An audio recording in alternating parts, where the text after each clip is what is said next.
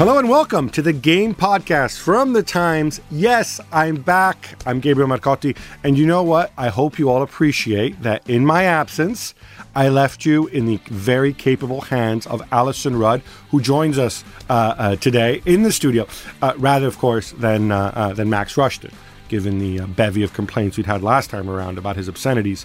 Also in the studio with us are Matt Hughes, who has a very large digital watch. Is that... It's a Garmin Forerunner. It's GPS watch. Garmin you know Garmin can track your movements.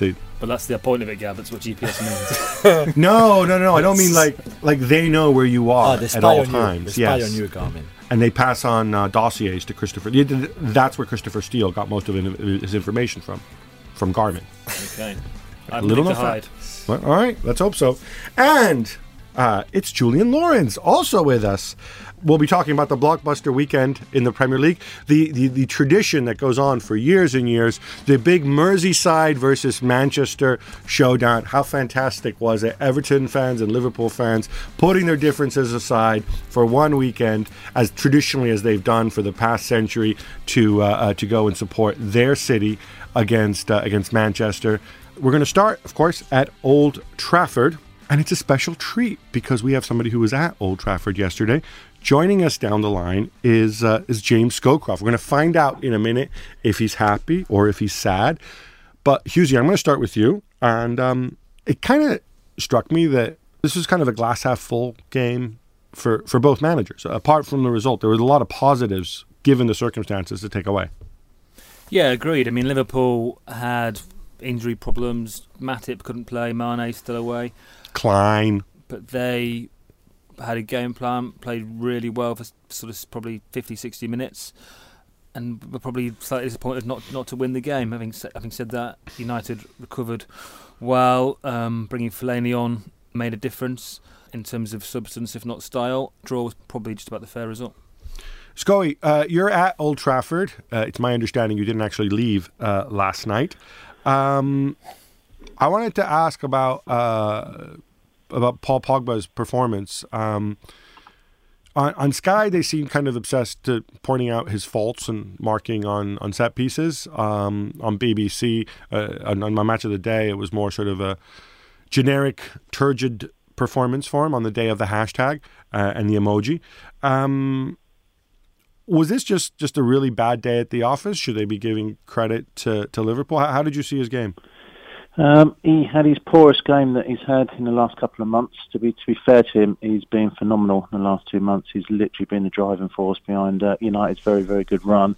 I think it's unfair to single him out yesterday. I think a lot of players were below par. I thought in midfield, basically in the last couple of months, Carrick, Kjaer, Pogba, they've sort of made that midfield themselves here, and all three of them were poor. They never really sort of stamped their authority on the game. There's a lot of unforced errors, which was unlike all three of them, really. But, I think with his price tag, he'll always get singled out. Is there such a thing as an unforced error against Liverpool, though? I mean, Liverpool, that's part of what they do now. They make you make errors, don't they? You can say that, Alison, but I think what happened, there was a lot of anxiety in the second half with United a goal down, people getting a little bit edgy. Just wayward passes when there was nobody near. Kjaer especially, gave the ball away, kicked it out of play when he tried to switch play a few times. I wouldn't say that's down to Liverpool because Liverpool weren't anywhere near him. I thought Liverpool were a little bit more fluent in midfield. Their rotation was better in midfield than Manchester United was. And I think overall a fair result, but United did have chances. They had far more chances than what Liverpool did. I want to ask you a specific technical question because you've probably marked on corner kicks more often than any of us, or at a higher level anyway than any of us. This Pogba Lovren business where I know Lovren's good in the air, but all of a sudden, like when it seemed as if he turned into some combination of Andy Carroll and Godzilla. And was Pogba doing things incorrectly in marking him on the corner, or was it a case that Liverpool actually quietly put together a really, really good set piece routine aimed at blocking markers and getting people free? There's a catalogue of errors, really. I haven't seen Liverpool in previous games, but I think the United scout that's watched him, if he's missed that in previous games, then that's a big concern. Who is it? Name and shame. I don't know. I've got. Oh, come on, you know. First idea, I do not know, Gab. I bet Andy Mitten would know. I shall ring Andy up later and find out. Lovren sort of did a block, didn't he, and spun round the back and had a warning sign. I'm not sure why Pogba, of all the players in that team, I would have Pogba marking, but I wouldn't have him as one of the number one markers. I think Lovren was the main target, so maybe Rocco or Jones, the centre-half, would have been better than him. Even Ibrahimovic, I think, at attacking the ball than Pogba. The movement lost him, basically, and he was all over the place. And I think he's still a young lad. He's still got a lot to learn in defending corners and set pieces like that. Comes with experience. Julian, when I had my sit down with Pogba, he said that the area of his game that he most needs to improve is his heading, both defensive and attacking. He says it's crazy that somebody as tall and as strong as I am doesn't score more goals with his head. And Mourinho afterwards seemed to sort of complain and kind of point out that we don't have that many tall players or players who are good in the air, and that's why he brought in Fellaini, whatever. Pogba really shouldn't be marking Lovren, right? No, maybe not. Maybe not. Although you want to give the big responsibility to your, best players, and I think that's why maybe usually. Why would you want to do that? That's silly. Would you want Alexis Sanchez marking? No. But players like the defensive players. I mean, not anyone. But I think that. So I don't think. Okay, would you want Hector Bellerin? Sorry, I'm gonna be pedantic here, marking Pogba. But if you think about total players at United who could have taken Lovren, it was, I believe, either Ibra or Pogba. I don't think Jones and Rojo, who were already probably marking Clavan, and I can't remember. I looked at it yesterday. I can't remember who Jones was on. But I don't think it's wrong. It's not like you're playing Pulis Stoke here. No, but still, I don't think it's wrong that Pogba is marking Lovren. But he should have done better. But he's not good at it, and he has to improve it. One of the subplots here, Alison, was Liverpool. With all their absences, I thought, there's no way they're going to be able to press and play their game, because Alexander-Arnold obviously not going to have the same energy as Klein. Henderson was not 100%. I mean, he's just coming back from, he was in doubt, I think, until the day before. And yet they did, and I thought a lot of it was down to prodigious performance from a player I suspect you like a little bit, Adam Lallana, who took Carrick out of the game. And then Mourinho responded to that with a bit of tactics of his own, didn't he? With by removing him and setting on Rooney. Rooney played quite well. His finishing was poor, but he added a bit of energy. I mean, that's the problem when you face Liverpool. You've got to somehow deal with their energy.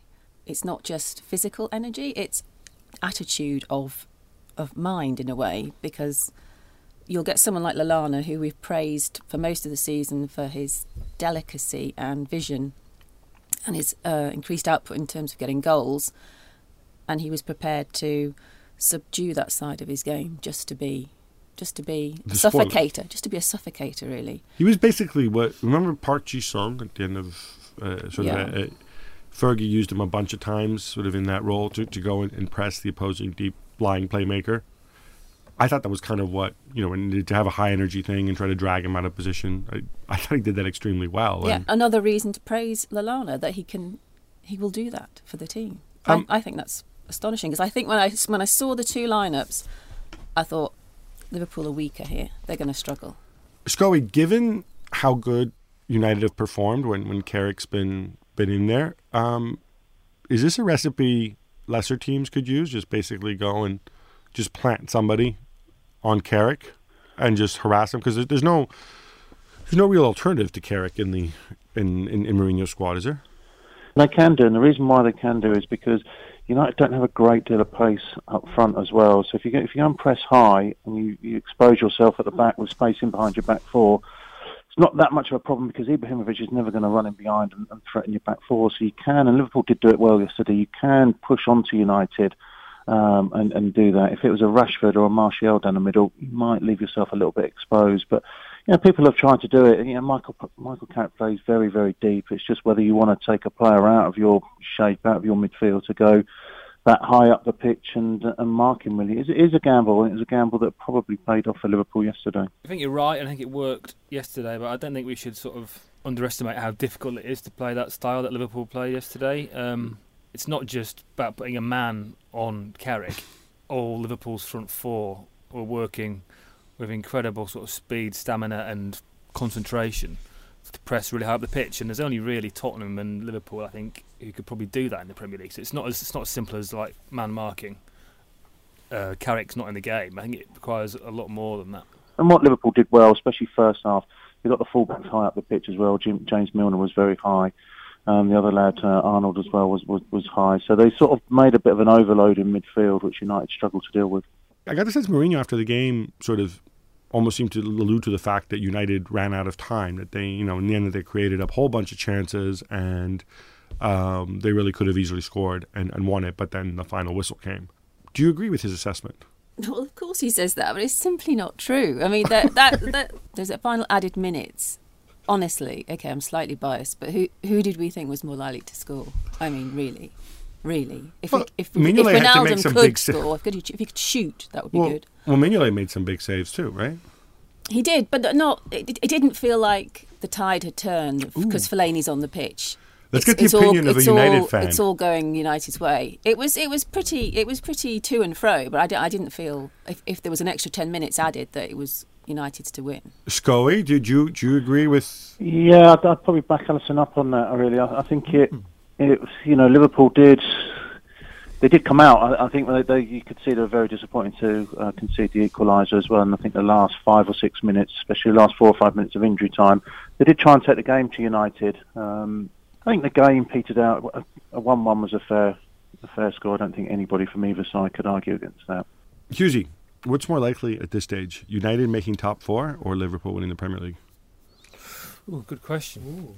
I'll be throwing it to all of you, so you guys prepare. I just went to Hughesy first because he's probably more educated than the rest of you. That's not true, but... Didn't you go to a fancier university than these people? No idea. I don't think either of those things will happen. Oh, good answer. But I'm not going to give you a probability. You don't think United will finish top 4? No. And you don't think Liverpool? Okay. Correct. Alison? I think they're evens. Is that the right phrase? No, that's wrong, isn't it? I don't know how to do betting. I think they're both as likely as each other. But are they going to happen? Yeah. Both will happen? Oh, yeah. What? All right. It's positive. Power of positive thinking. Julian? The more likely, I say, would be Liverpool winning the title, but I'm with Hughesy on that. You think Liverpool winning the title? Is more likely They're than 7 United, points back. But, more none of them is going to happen. Neither of them is going to happen. Scully, this lack of faith in Jose. United are 3 points away from qualifying for the Champions League. Liverpool are 7 points behind Chelsea. I totally agree with you, Gab. What? I totally agree with you. I Thank can't you. see Liverpool. I can't see Liverpool winning the league. I think United are probably 50-50 to finish in the top 4. Manchester United haven't got to play one of the big teams now until mid-April, so they've got a really good run of games coming up now.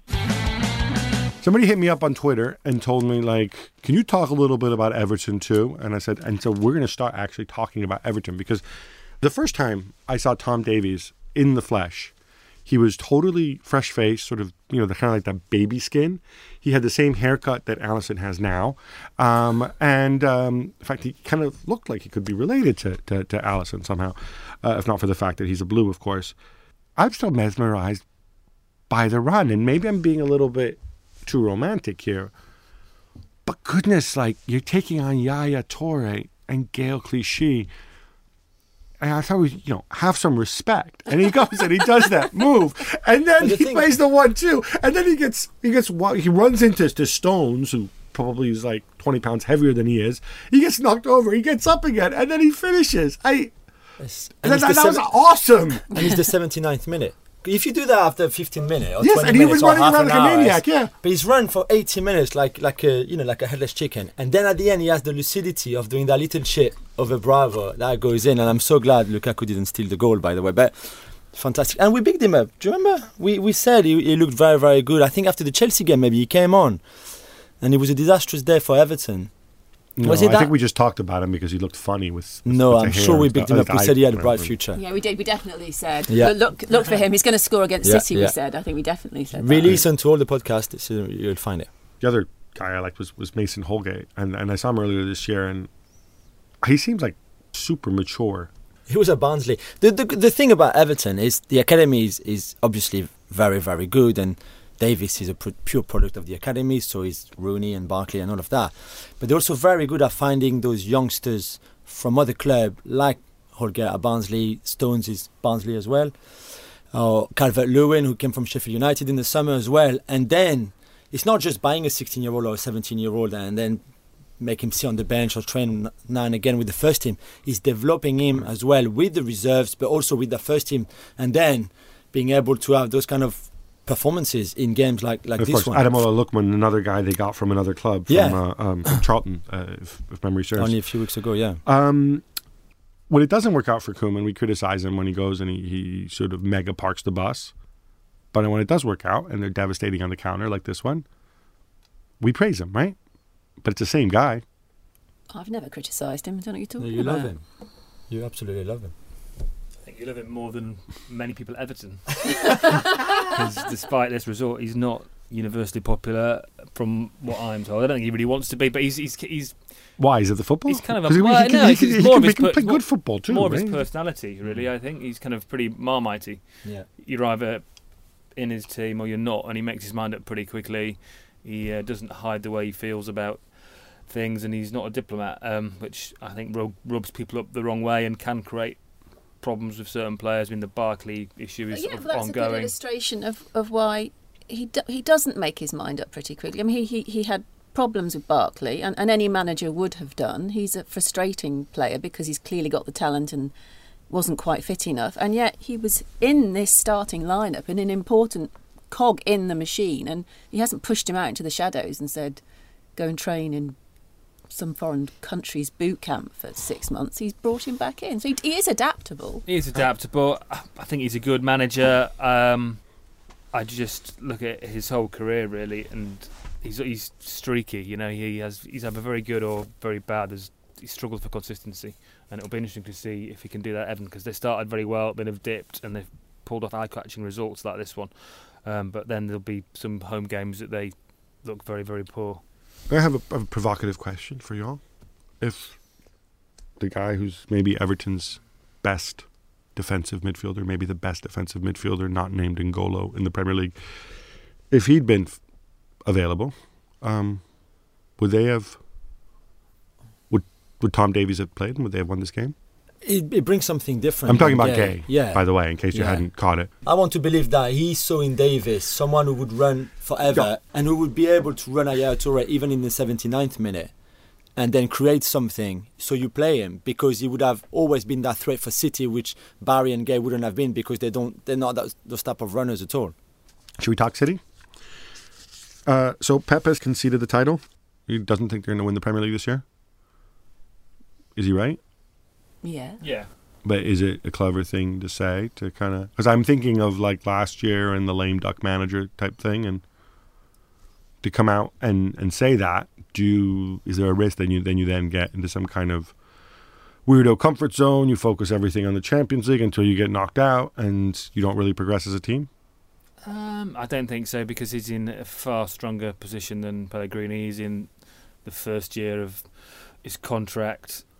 City have spent 5 years trying to get him to the club. For all the sort of hysteria in English football, there's no way that Pep Guardiola is getting sacked this season. So he knows that if those players want to stay at the club, they're going to have to improve. He knows he's going to change, and he's going to have to kind of, perhaps be a bit more pragmatic and accept that having weaknesses in both penalty boxes is actually quite a bad thing. We've all taken the line, everybody in the media, talking about how Pep is giving up on the title. But it's weird because he gave an interview, I think it was in Spain, maybe?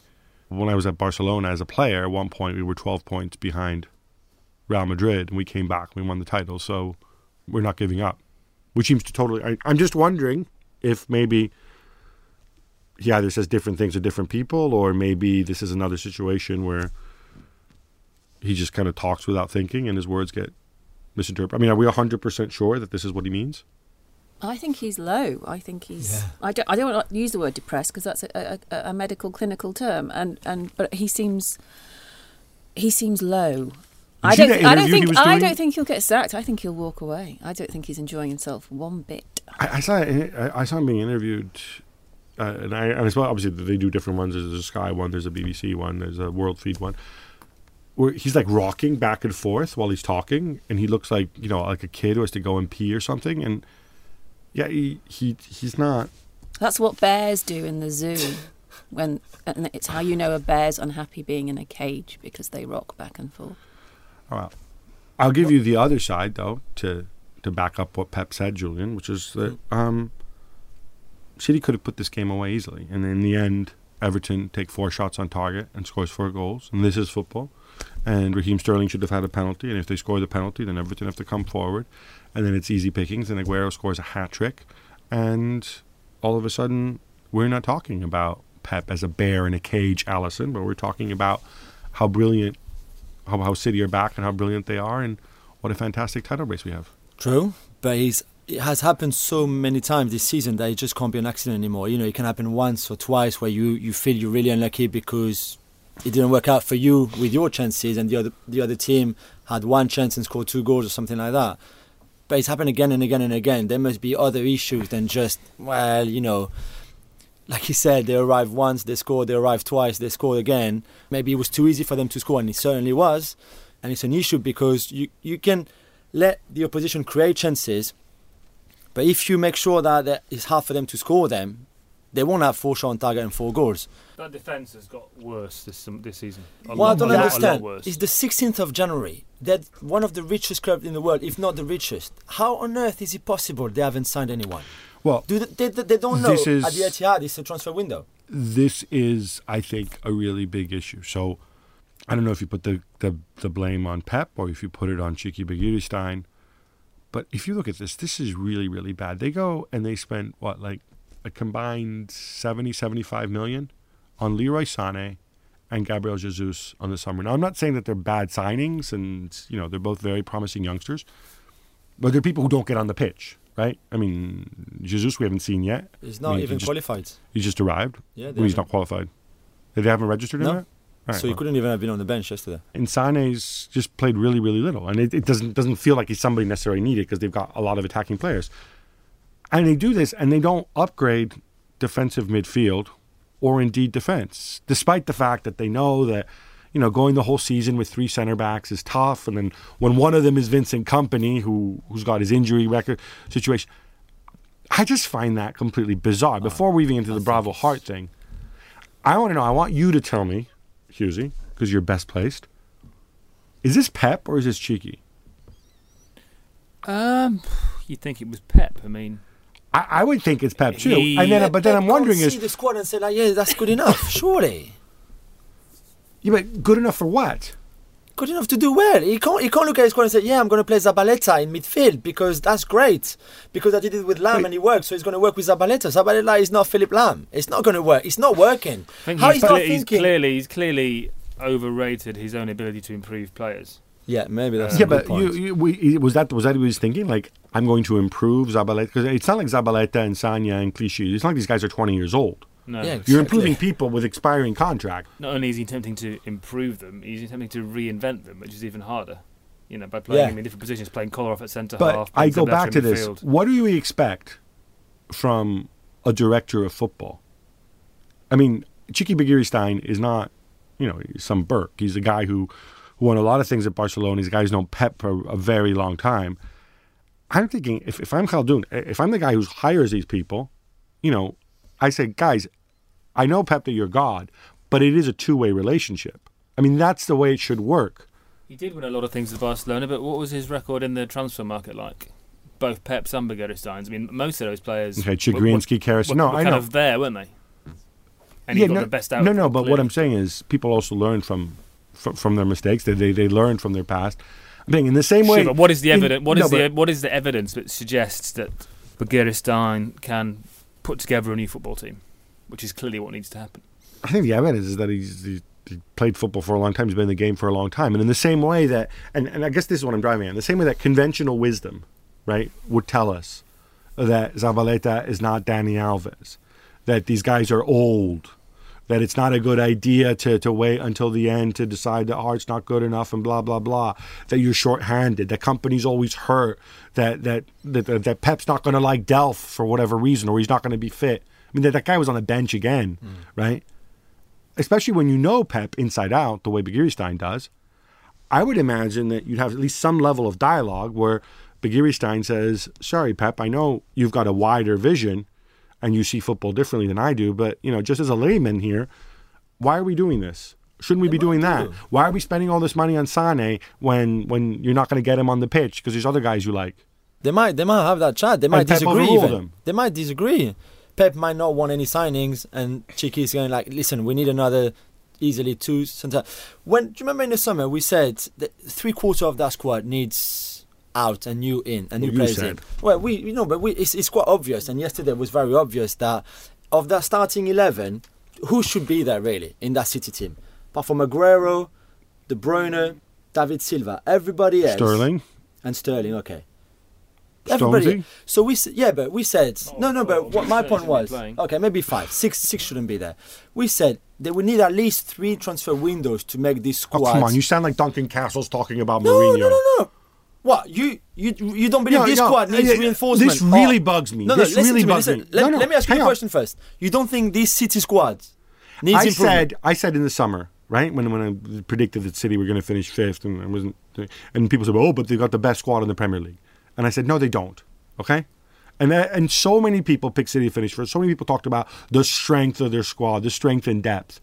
And now you're making it seem as if conventional wisdom in the summer was that this was not the case. I'm with you on that. That's what. Yeah, we shared the same thing, but we said the same thing on the podcast. We're the only 2 people saying it. No, I don't think we are. But why have they wasted 2 weeks already in this transfer window and I've not signed anyone? It's obstinacy. There's a difference between having a strong philosophy and just being obdurate. Presumably, when they signed, they finally got the god. They got the god they wanted to be manager, and they said, "Can you make what we have work?" Surely they. He would have said, "Of course I can, because I know how to do that." It's about making sure the system comes first, the approach comes first, and I can make. As long as we've got John Stones, we'll be fine. I think Pep thinks if he signs a host of expensive players now, which you can't get now anyway. It's another way of him saying, I judge the Premier League wrong. Hey, I'm Ryan Reynolds. At Mint Mobile, we like to do the opposite of what Big Wireless does. They charge you a lot, we charge you a little. So naturally, when they announced they'd be raising their prices due to inflation, we decided to deflate our prices due to not hating you.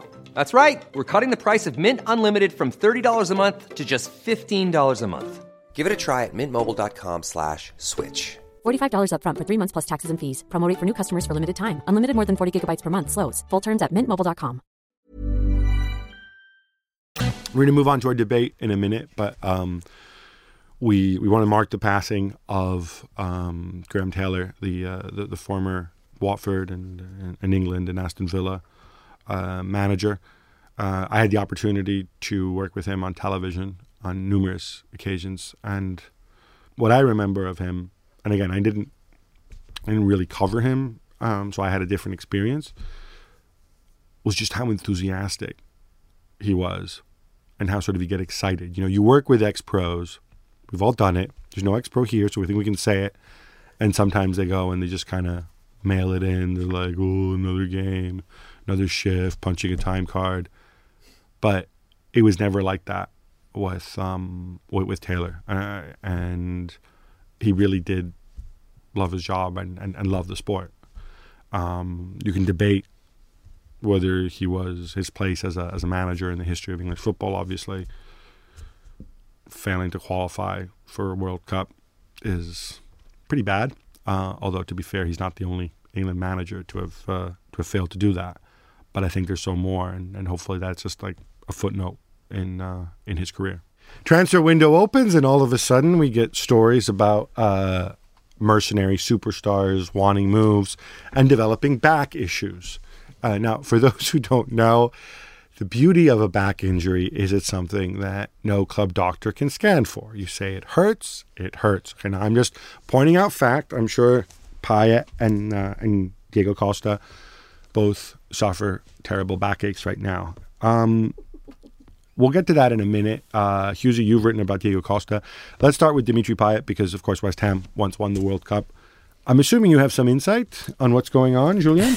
Just stereotyping on the fact that you're more French than the rest of us? No, I'm hoping I do.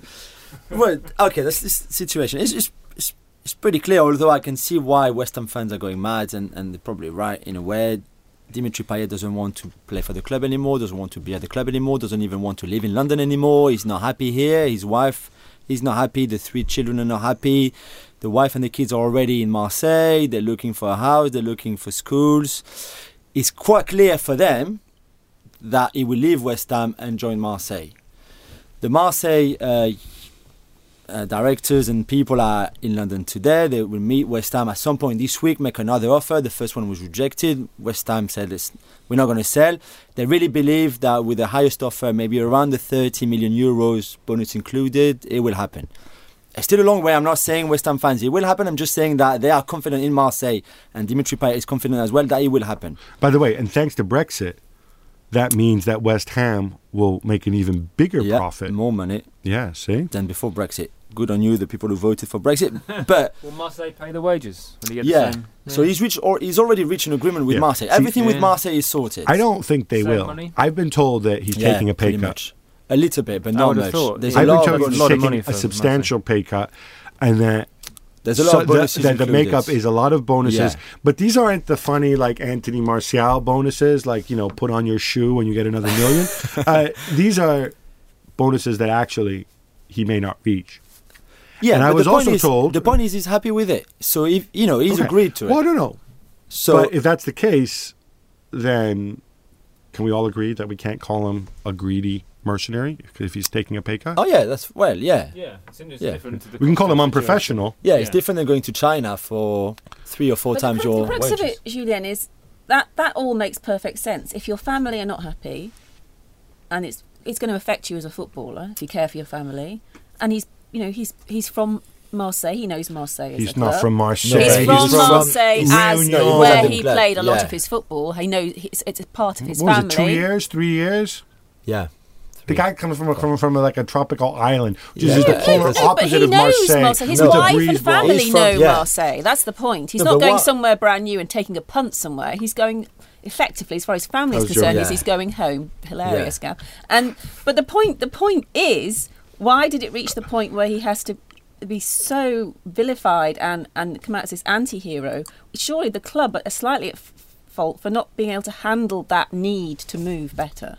Yeah, I think the way he's done it is obviously wrong. He's a very stubborn guy. Why? Why did he have to do it in that way? He's got a history of pouting, hasn't he? So why does it escalate from saying, I'm not happy to that That's point? His attitude. I'm going on strike. That's his attitude. I think he believed they didn't listen to him.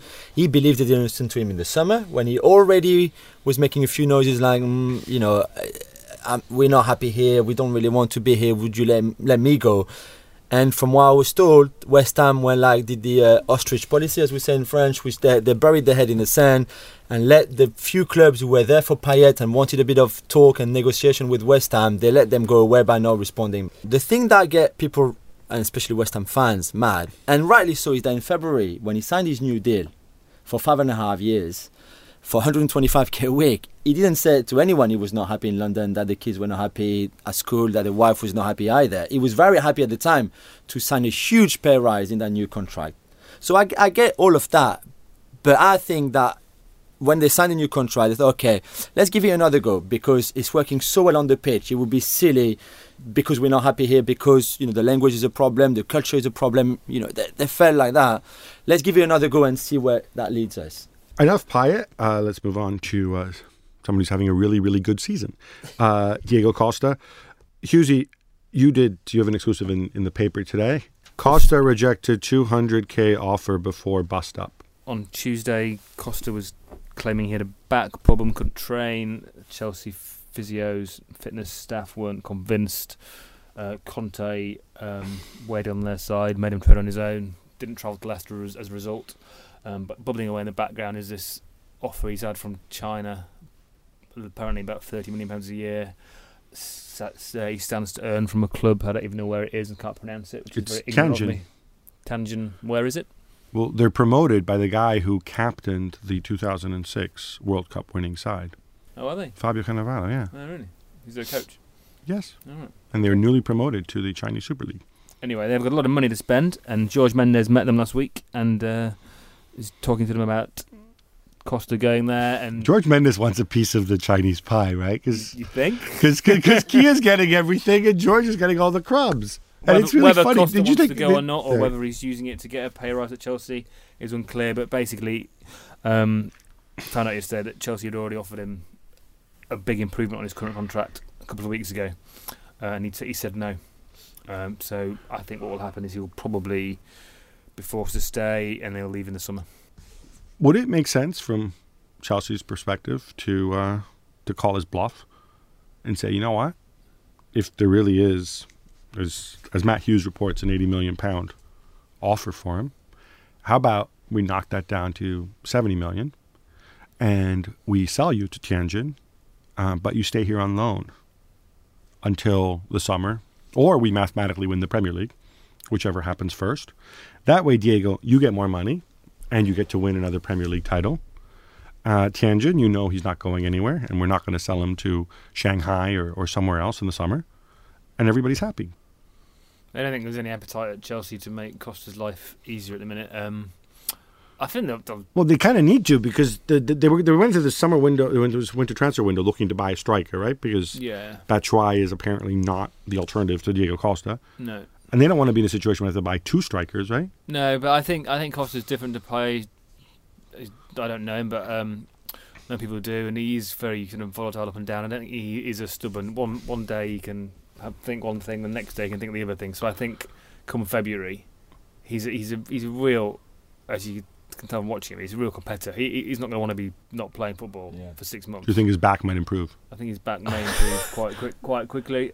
The issue is whether he signs this new contract at Chelsea and squeezes another 50 grand a week out of them, or if he wants to go to China. And no one really seems to know that at the minute. There's sort of mixed messages from the club. Apparently he's telling the players different things every day. Would we be in this situation if George Mendes had more influence at Chelsea than if he had the same level of influence at Chelsea that he did in the past? Yeah, I think because these guys, they don't care.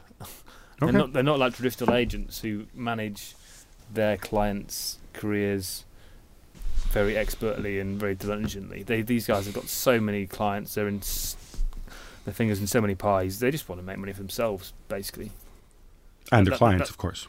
Well, the one leads to the other. Yeah, it's a virtuous cycle of life. I think a lot of these people don't have their clients' best interests at heart. Otherwise, Oscar wouldn't be going to China, would he? If he was interested in furthering his career. Yeah, I disagree on that one. I don't think Oscar going to China is that. I mean, he's still in the Brazilian national team. He's not going to get better, though, is he? He's not going to improve as a footballer. He's not going to improve. He's at Chelsea not playing either. Well, he could if he learned to work and learned to tackle. But that's kind of the Ashley Young argument, right? Remember Ashley Young, England footballer? A lot of money, really good. Eddie Boothroyd saying he was the best player in the world. Louis van Gaal loved him. Yeah. And he spent his career at a club where he never plays. He could go to a mid-table club, make roughly the same money, maybe a little less, and be an absolute superstar, right? And yet he chooses to go there and, play a walk-on part in the war rather than a lead role in a cage. Yeah, I don't think that's a particularly good parallel, really, because Young's chosen to, play at a big club, earn money and win titles, whereas Oscar's just chosen to go and earn money and be forgotten win about. title and no, but I mean, I think the key thing with Oscar is that Brazil's shown that they keep calling guys from China. Yeah, that it's not, he's not holding it against them. You got a World Cup in 2018, maybe, and he's young enough that maybe he can then come back to Europe. I mean, you just described accurately Costa as a real competitor, probably one of the more competitive players we've ever seen in the Premier League in terms of his. You can see in his eyes how competitive he is. Yeah. He's going to be bored out of his brain in China. One would think he may, because the standard is terrible. My brother lives in Shanghai. What's the You've point? Got a season ticket other than the money, which you could get here. He says it's awful. It's like worse than League One. Most of them have one or two good, ageing European or South American players, but the rest of the team is terrible. How's your brother finding the pollution? Does he walk around with does he have one of those pollution monitors in his? It's not great, but he deals with it. Because I was listening to BBC's From Our Own correspondent on the way in, and they had an item of a guy who lives in Shanghai, and you can buy these little pollution monitors you put in your house to rate the air quality, and it's definitely worse than Cobham. There you go. How about some quick hits? Some of us were expecting a knock-on effect from the Tottenham game. Instead, we got a comprehensive hammering of the defending Premier League champions. Hughesy, business as usual for Chelsea? I thought even better than that, actually. Really good performance, particularly without Costa, and I thought the way that the front three, Hazard, Pedro and Willian, interlinked was outstanding, really, and suggests that defeat at Spurs was just a one-off, and Chelsea can go back to chalking off the wins every week, enjoying their lovely midweek breaks, and win the league quite easily. By the way, since you know your way around Chelsea, somebody asked me this. Any shot that, if there are Diego Costa issues, that Tammy Abraham comes back and you're making a face? Nah, well, they love him and he's good, but when was the last time Chelsea ever gave a kid a chance? I mean, Patrick Bamford came back on loan last January and never played for them. Has still never played for them. I think Abraham is better. Tammy Abraham's a beast. Yeah, but he's playing in a mid to low table championship team. I just can't see that happening. All right. Arsenal roll over Swansea 4-0 and spoil Paul Clement's debut. Julian, would you rather talk about the umpteenth false dawn for Arsenal or discuss Clement's chances at Swansea? I'll do both. I think it was a very important win for Arsenal, although a very slow start again, like we mentioned last week, Alisson. But it was very good for them, and they're still there. They're there. They're fourth in the table. They're hanging out, which is good for them. And Paul Clement will have a lot of work to do. But he's called Clement. My brother is called Clement, so I hope he's going to succeed. Your brother's actually called Clement? Clement. But it's hard to say in the English way for people in England. Harry Kane bags a hat-trick and Dele Alli dispenses magic as Tottenham beat up West Brom 4-0. Alison, are they the best 1-2 punch in the Premier League right now? Or, and I suspect I know the answer to this, would you rather discuss your love and my love for Moussa Dembele? They are marvellous, the pair. The last 10 goals have come from those two players, so clearly they are super in form. But as I wrote today in the game, they're only able to play with such freedom and joy because of the role played by Moussa Dembele, who has become the mature babysitter, if you like, of the team. And when Pochettino joked that Tottenham do not exist without him, it was a joke a year ago, and now I think it's almost true. The commentariat turned up their nose when Marco Silva was appointed. And it's the usual guys who, the Football 365 does this absolutely brutal takedown of the usual suspect ex-pros who go and moan when foreigners that they've never heard of go and get clubs. They all moaned about Marco Silva being appointed because he wasn't giving an English coach a chance who knows the league. But so far, so good. He's got a great backstory, and he beats Bournemouth 3-1, and it's their first league win since early November. Usually he's young, but he has a bit of a track record. Are you impressed? I was impressed on Saturday, yeah. It's a good... great start. Hernandez scored a couple of good goals. They look good, and I agree with you about how it's really easy to sneer at kind of foreign guys you've never heard of. I remember when the great Nigel Adkins was sacked to Southampton and some guy called Pochettino was appointed, and the world went crazy about how this was ridiculous. He couldn't even speak English and Southampton were going to get relegated, and he did quite well. So Silva, interesting, and positivity about a left-field appointment is starting to mind when you learn that he's a Mendes client and Hull are trying to sell the club. So there's that and part traffic. Of it all. Yeah, it's just, it makes you think, is that the reason? And Quaresma is coming as well. Is that the reason? That Nani, maybe too. But, it's an interesting appointment. I'd love to know who made the decision. Sam Allardyce, obviously, who has so much experience and he's so good because he's so English. He's still yet to win at Crystal Palace, where Marco Silva has got more points in one Premier League game than Big Sam in 4 or 5. The African Cup of Nations kicked off on Saturday, and Julian, I'll ask you about it since you're French and half these nations are francophone. What should the casual fan look out for? And are you on the Côte d'Ivoire bandwagon the way everybody seems to be? I am, but also I'm on the Algeria and Senegal and all those countries. I think it's a great competition. You will get all your former colonies. Yeah, but it doesn't matter. They speak French. But no, you see big stars like Riyad Mahrez. Notice how he doesn't get excited about Zimbabwe, who nearly stuffed Riyad Mahrez and your Algerian friends. Wait, you're going to eat your words. I was saying you get to see big stars like Riyad Mahrez, who scored a lovely goal yesterday. You get to see good young players or players that you didn't know before, like Bilia for Zimbabwe, who played really well yesterday against Algeria as well. You see folklore, you see great atmosphere, you see pitches that not that great often. But I think it's a very interesting one, and kickoffs are in the week, in the afternoon often as well, or late afternoon, early evening. So that's more football on television, and I'm always good for that. Alison, given that you filled in so admirably last week, much better than Max Rushton would have done, obviously, you get an absolute freebie. Peter Crouch, Andy Carroll, and Jermaine Defoe all scored at the weekend. this is your chance to celebrate England strikers past, and if Tony Cascarino, who said that they ought to be called up to the England team by Gareth Southgate, gets his way, possibly future.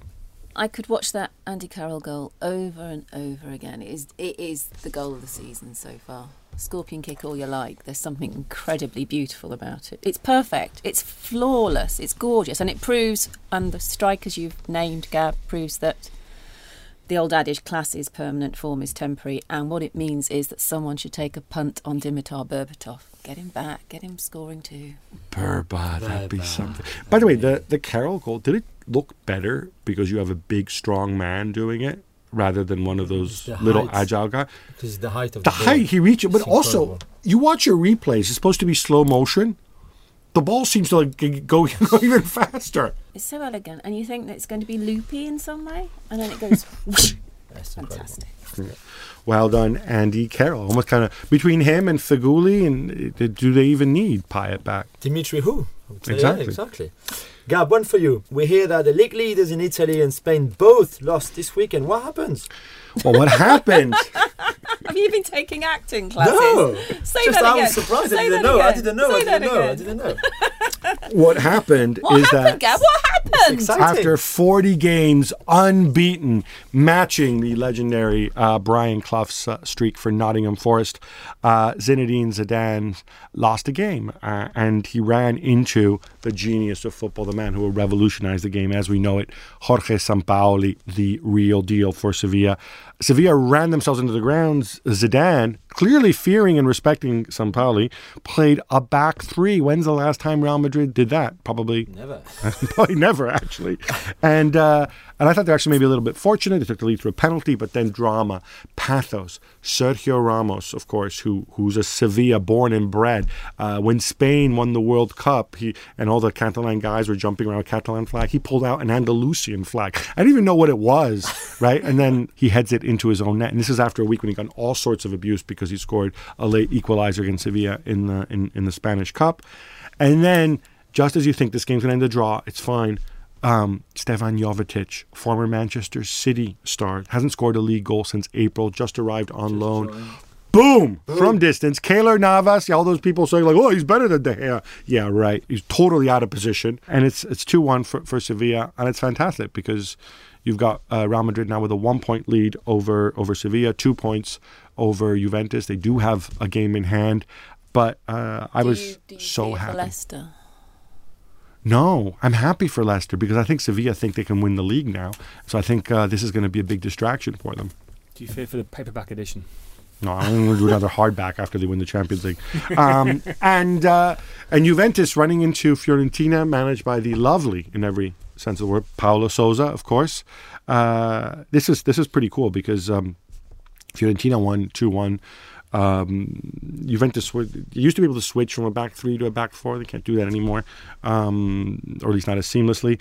And it's a great story, Fiorentina as well. They have this player named Federico Chiesa, whose dad was Enrico Chiesa, tremendous striker for Sampdoria and Fiorentina as well. We've got a title race there too. They're 1 point clear of Roma. They also have a game in hand, and 2 points clear of Napoli. So, yeah, title races all around Europe. In France as well, 3 points. We got Nice and Monaco joint at the top, and PSG 3 points behind. Yeah, in Germany was it 3 points, right? Yeah. Leipzig and Munich. Bayern. Title races all around Europe. You, like you throw it at us. What are the chances of Seville winning the title then? I would say 20%.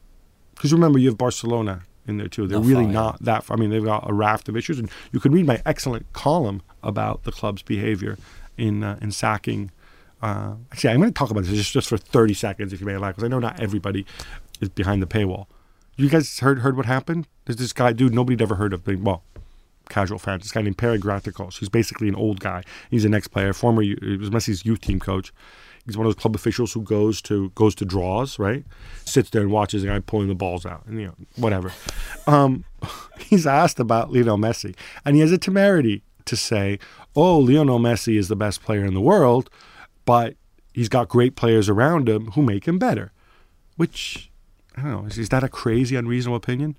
The guy gets sacked a few hours later because his opinion, quote, does not coincide with that of the club. I thought it was just so silly and so hypocritical too, because if the idea wasn't nobody can talk about Messi while he's under contract negotiations, Luis Suarez comes out, and this is after Barcelona's chief executive had said that they're going to use common sense in dealing with Messi. Luis Suarez comes out and says, oh, forget common sense, just sign him up. That's all you got to do. Just give him whatever he wants. But of course, Luis Suarez, even though his opinion doesn't coincide with that of the club either, doesn't get fined or sacked because Luis Suarez is talented at playing football and the other one's just a guy who sits there and watches a man pull balls out of the bag. Anyway, I digress far too much. That's all we've got time for today. Many, many, many thanks to my excellent guest today, James Scowcroft, joining us through the miracle of cellular telephony from Old Trafford, Alison Rudd here in the studio, Julian Lawrence, and Matt Hughes. Remember, if you want to sign up for the paper and read all our excellent copy, it's just £12 for a 12-week trial. All you need to do is search The Times online. Now, please press that subscribe button to subscribe to our podcast. You can do this wherever you choose to download your podcast and leave a review on iTunes if you're listening to an Apple device. Positive reviews only, please. Till next week, bye-bye. The Game is brought to you by The Times. For more information and more podcasts from The Times, head to thetimes.co.uk.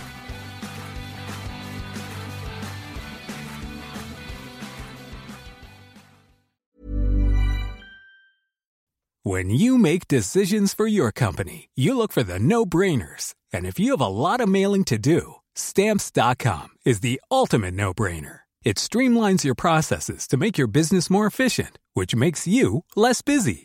Mail checks, invoices, legal documents, and everything you need to keep your business running with Stamps.com. Seamlessly connect with every major marketplace and shopping cart. Schedule package pickups and see your cheapest and fastest shipping options from different carriers. With rates up to 89% off USPS and UPS rates. And with the Stamps.com mobile app, you can take care of mailing and shipping wherever you are. Make the same no-brainer decision as over 1 million other businesses with Stamps.com. Sign up with code PROGRAM for a 4-week trial, plus free postage and a free digital scale. No long-term commitments or contracts. That's Stamps.com. Code PROGRAM.